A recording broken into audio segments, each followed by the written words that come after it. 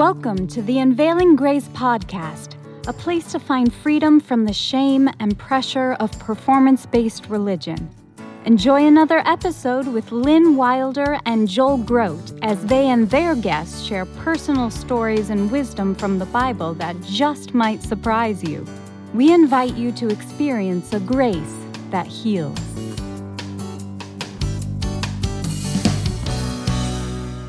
Welcome to another episode of the Unveiling Grace podcast. I'm Lynn Wilder. And I'm Joel Grote, and we are so excited to have you with us and also to have our guest with us today. This is part 2 with Chip Thompson. These last several years, maybe it's even been a decade, I'm not sure, Chip, but God has really opened up to you the opportunity, one, to make multiple trips to Israel and to build a Bible museum right in Ephraim, Utah. And so anybody who's listening to this, and if you're in the Ephraim area, go to the Solid Rock Cafe. And inside the Solid Rock Cafe, not only are there like great things to eat and drink, but there's this Bible museum where you actually see some of these artifacts and meet Chip. So that's kind of our plug for Tri-Grace Ministries and Chip Thompson and Solid Rock Cafe.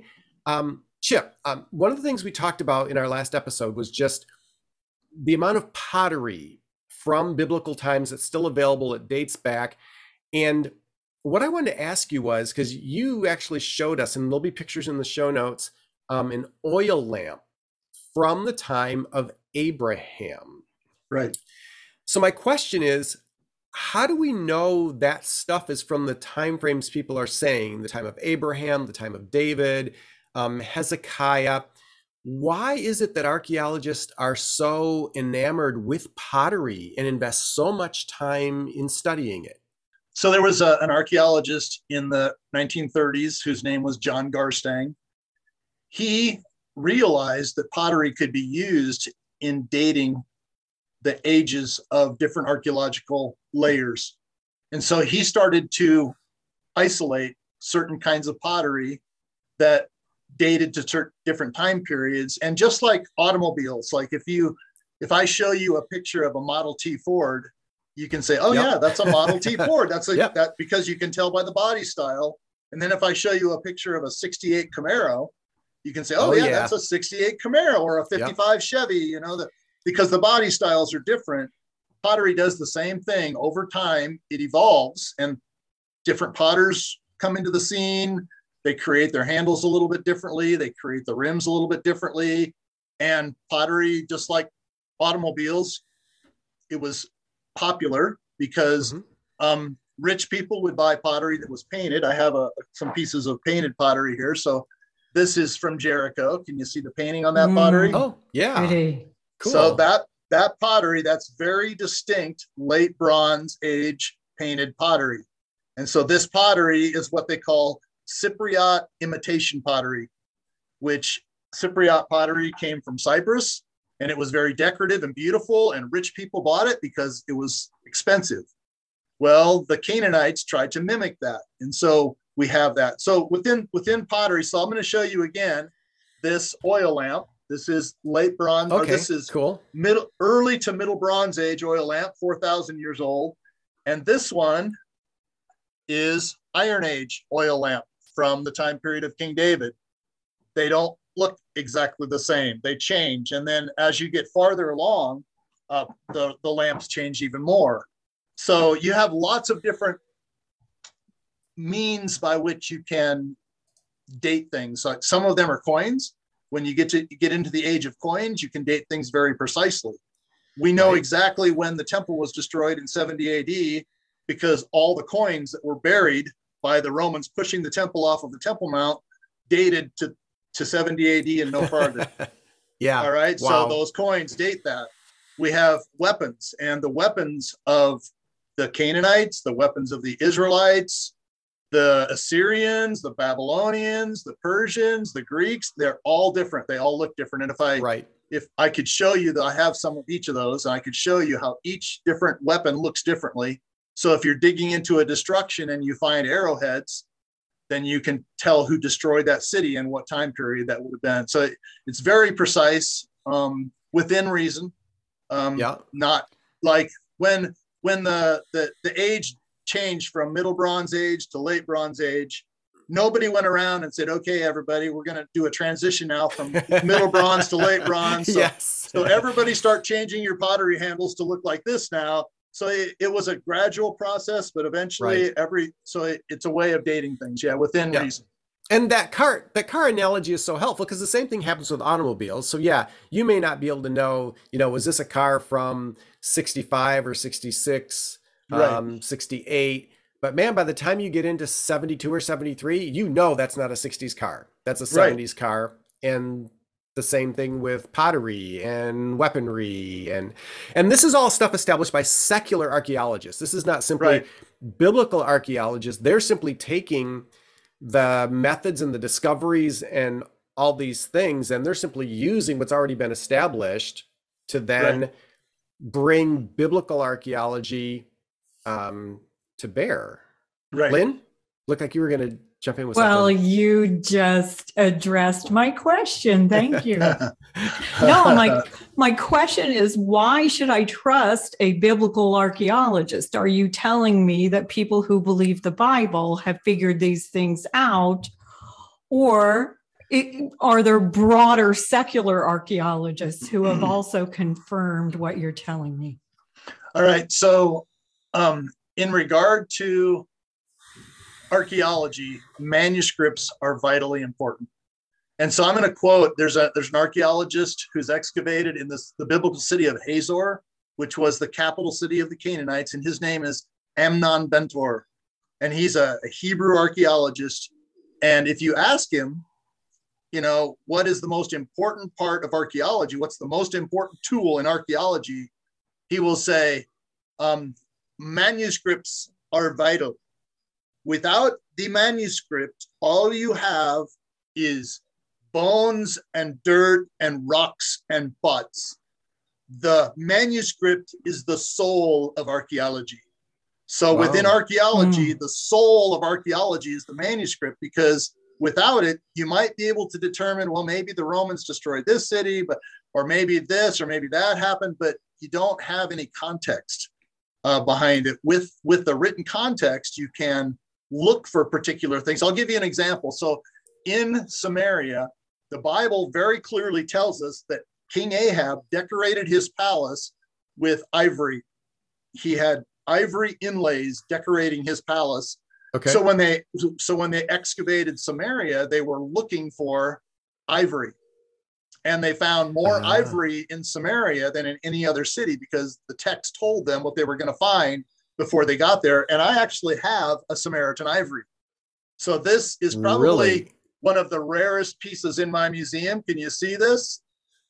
Hang on, I'm going to zoom into you, Chip, so we can see that. Okay. So this is a Astarte, which is a female fertility idol. This is a very particular image, because this is what they call the woman in the window. All right. So what's on top of her head looks like a hat. It's not. It's a window frame. And I'm going to show you a picture. So I'm going to try to go into my photographs and see if I can show you this. All right. So can you see this picture now? Yeah. Okay. Is that visible now? Yes. Okay. So that is the woman in the window. This is the image that they found. It's an ivory inlay or ivory carving that was in King Ahab's palace. And that woman in the window is the same woman that's on the little idol that I have. All right. So wow. So on that image, there's not like an inscription. It doesn't say who this woman is. But archaeologists say, if you're going to put up a pretty picture of a woman in your throne room, it better be your queen. Right? I mean, otherwise you're going to be in trouble with the queen. So who was Ahab's queen? Do you remember? She's notorious. Jezebel. Yeah. Jezebel. So probably that is the image of Jezebel's face. And there's actually a verse in the Bible that says that Jezebel, she put paint on her face, she fixed her hair, and she looked out of a window as Jehu was coming into the city of Jezreel. And so this is probably that image of Jezebel looking out of a window at the people coming into the city. So anyway, that's just something that is interesting. Fascinating. Okay. All right. So here's what I need to explain. There's biblical secular archaeology and there's biblical Christian archaeology. And biblical secular archaeology uses the Bible sparingly. If it agrees with what they think they're finding, then they'll mention it. But Christian archaeology will use the Bible as their source, which makes all the difference in the world. And I understand the reason why secular archaeology doesn't want to trust the Bible explicitly, because every archaeologist does a study on ancient religious texts. And literally all ancient religious texts are myth except for the Bible. So as they're studying ancient religious texts, they're all myth. And so when they look at the Bible, they view it the same way. But when you talk about myth, we don't have geography that matches real geography. We don't have names of people that match real people. We don't have places that match real places. The Bible is full of real people, real places, real geography, real archaeology that matches the Bible, which means it's not a myth. And I would say the story of David and Goliath is the perfect example of that. Okay. Yeah. How? In what way? All right. So the story of David and Goliath, in that story, the Bible tells us exactly where the battle happened. And Lynn, you'll remember we took you to the battlefield. Yes, I have stones from from the brook Cherith. All right.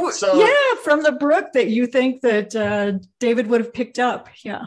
Yeah. So if you go to the biblical text, it tells you that the Philistines were gathered at a small Judahite city called Zoko. And the battle took place between Zoko and Azekah, another Israelite city. And those two cities are only like a quarter of a mile apart. So they're very close to each other. The Israelites gathered their armies on one side of a valley called the Valley of Elah, which we still know where that is today. The Philistines were on the other side of the Valley of Elah attacking Zoko. And so we can pinpoint that spot on the map. So we take our tour groups there and we explain from the geography, this is where that battle happened. Then within that story, we've got specific names of people. So we've got King Saul, and we know where his palace was. They've excavated King Saul's palace. He's a real person. It's still called Saul of Gibeah today. So the place is called Gibeah, where his palace was, and that's where he lived. Then we also have King David in archaeology, and if you want me to, I can go to the thing again, but I don't need to necessarily. So there's an inscription called the Tel Dan inscription, and I'll send this to Joel. He can insert it into my talk. All right. So we have the Tel Dan inscription that has King David's name mentioned, specifically the house of David mentioned in the Tel Dan inscription, from less than 100 years after King David was king. So there's no doubt King David existed. We've got his name in an inscription. And then the very first year I went to Israel, we went to the city of Gath, which is the hometown of Goliath, according to the Bible. Yep. And I met the archaeologist that excavates there. His name is Aaron Mayer. And he's a Hebrew archaeologist with a really strong accent as well. And so when he found out that I was visiting, he said, so what brings you to Israel? You know, he's asking me these questions. And I said, well, I wanted to see as many biblical sites as I could see.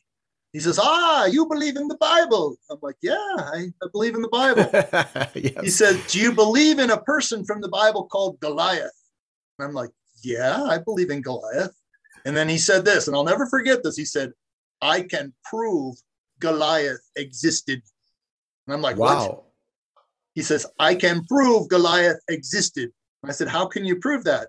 He said, because I found a piece of pottery with his name on it. Now I have a picture of that as well. I'll send that to you, and you can put it into the video. And so they found a piece of archaeology, a shard of archaeology with Goliath's name inscribed on it in ancient Canaanite. That's the time period of the Canaanites or the Phoenicians. And if he is a military hero, it makes sense. Right. He'd have his name on stuff. I mean, people lauded their heroes just like we do today. So, wow. So So we can prove the main players in this story were real people by the inscriptions that we have that have their names in it. But we can also, the Bible says Goliath was killed by David with a sling and a stone. Yeah. And so we know exactly what the Bible's talking about because they find sling stones all over Israel. And I've probably found maybe 8 or 10 sling stones, but I'm going to show you one. Okay. So this is a sling stone. Now, who would think that the sling stone that David slung at Goliath was that size? Describe the size. It's about the size of a tennis ball to a baseball, somewhere in that range. So we're talking, that's a big rock. Well, hold it in your fist. Rock. I would say hold it in your, yeah, okay, so there you go. That's a fist-sized stone. You hit somebody in the head with that, they're going to go down. Well, and the Bible says it sunk into Goliath's forehead. A small rock, if you're the kind of slingshot we think about, a sling and a stone, right? It wouldn't sink into somebody's forehead. It would hurt like the dickens, but it wouldn't kill them.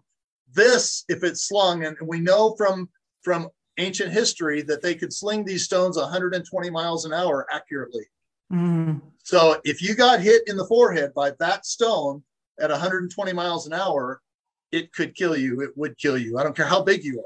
Right. All right. So this stone was found at Zoko, less than probably 100 yards from where David and Goliath fought their battle.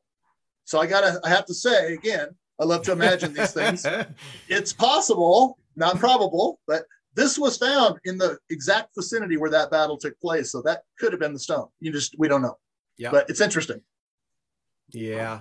That's so fascinating. So when we were talking off camera, Lynn actually raised the question and she's saying, so does that mean, do archaeologists ever use the Bible because of its detailed narrative to help them find and locate archaeological stuff then? They all use it. Okay. All of them use it. Not all of them trust it. Fascinating. So even though they may not trust the Bible, they're still willing to use it to help them in locating. So again, I got an example with some show and tell here for us. Okay, well, let's go back to Jericho. Okay. Because all archaeologists agree that Jericho is Jericho. Yes. But the only text that names that city that they've ever found is the Bible.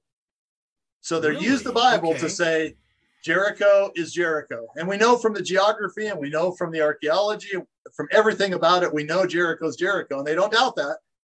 But then when it comes to the actual story, biblical archaeologists, Christian archaeologists believe it, secular archaeologists don't believe it.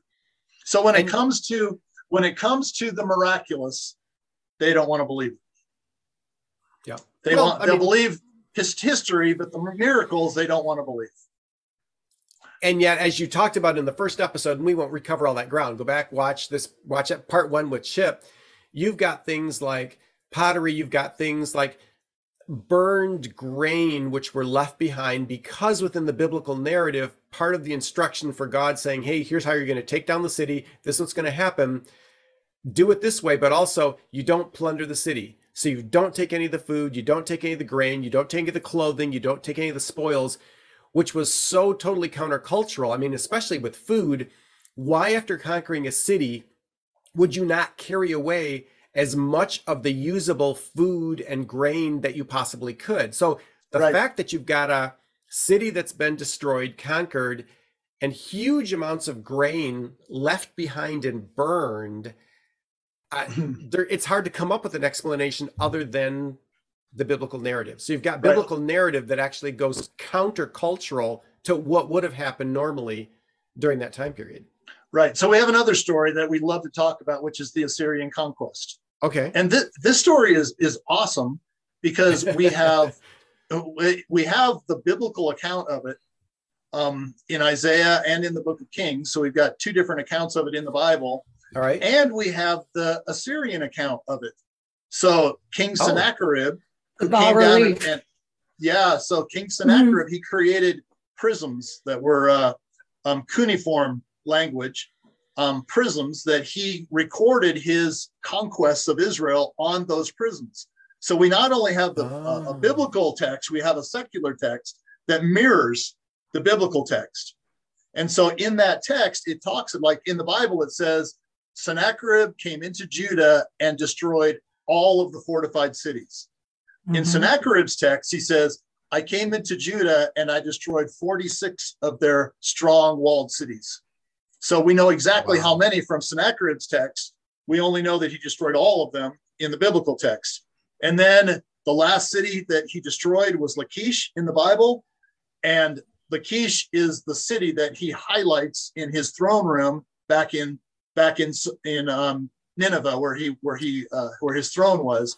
And so in Sennacherib's palace is a room that's dedicated to the conquest of Lachish in Israel, which was the second most powerful city in Israel.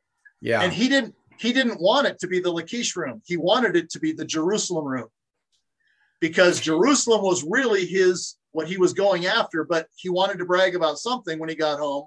So he bragged about conquering Lachish. Well, the Bible tells us that when he came to Jerusalem, he talked to the people who were on top of the wall that was surrounding Jerusalem. Yep. He mocked the God of Israel. Yeah. He said, all the gods of all the nations that we have conquered, none of them could save their country from our powerful army.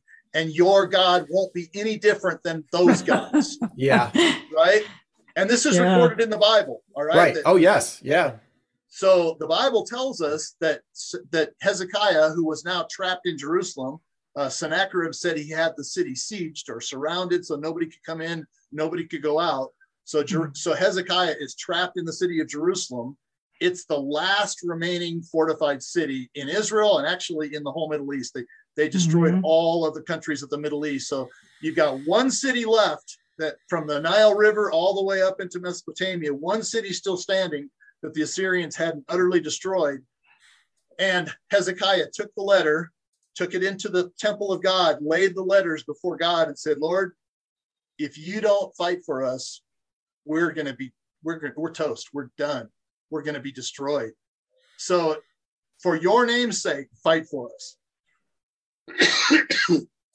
Then we have recorded in the book of Isaiah that a letter was sent to Sennacherib, and God told Sennacherib that because he had mocked his name, that he was going to put a hook in Sennacherib's nose and send him home the way he came. Well, if you're Sennacherib and you've got an undefeated army and you've wiped out everybody else and you've got one city standing left, and the prophet of that city sends you a note and says, yeah, you better go home, because if you don't, my God is going to attack you. Sennacherib, he would have not taken that seriously at all. No, right? No. The odds have been in his favor. Yeah. He's top dog. So, So then God sent a letter to Hezekiah, and he said, don't worry about this man. He's never going to shoot an arrow at the city. He's never going to attack. He's never going to build a siege mound against your wall. I'm going to send him home the way he came. So this year, you don't have to worry about him. Next year, you can go out and plant your crops, and you'll be fine.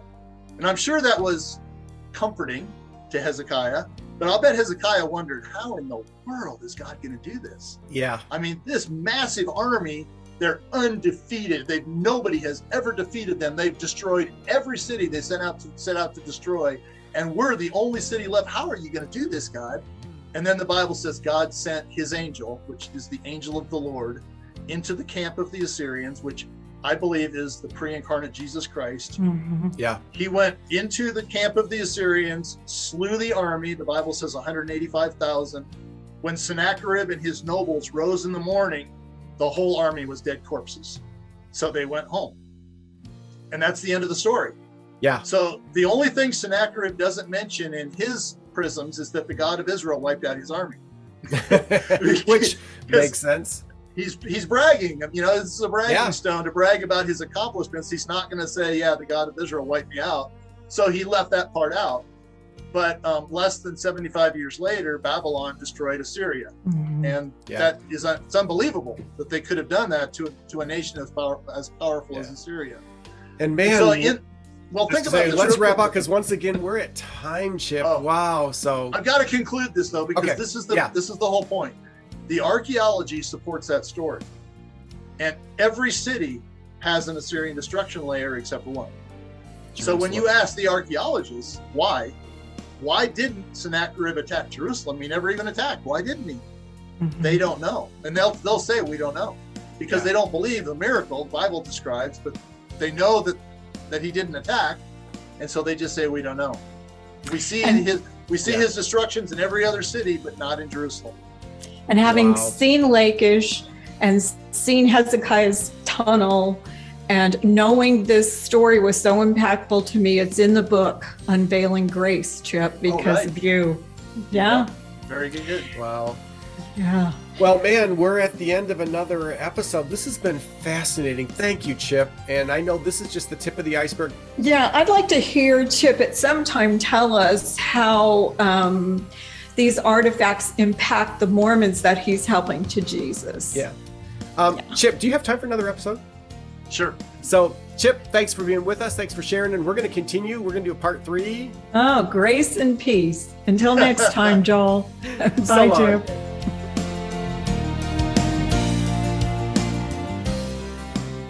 Thanks so much for listening to the Unveiling Grace podcast. You can find show notes and leave us your comments and questions at unveilinggracepodcast.com. We would love to hear how the podcast has helped you. We are so grateful for you, our listeners, and the donations that keep us on the air. To say thank you, we are offering a free gift with a donation of any amount. Just go to unveilinggracepodcast.com and click on the free gift button to get yours. Thanks for joining us on the Unveiling Grace podcast, where you can experience a grace that heals.